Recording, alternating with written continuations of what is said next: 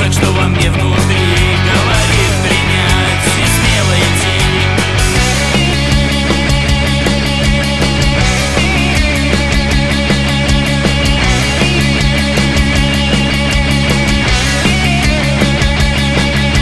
Не нужно, не думай, не сомневайся, не вечно тебе по рутине мотаться.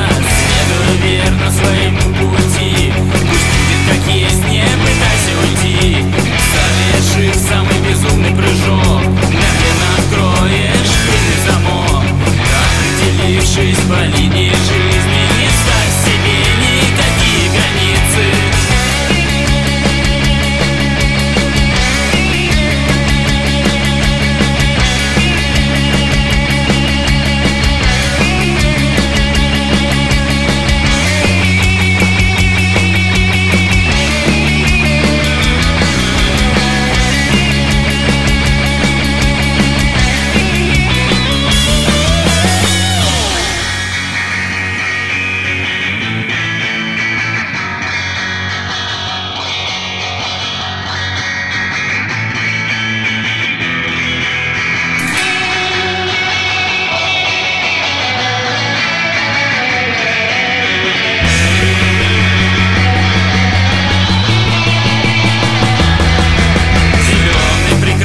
Лимоны Эрл Грей открывают замки от всех дверей.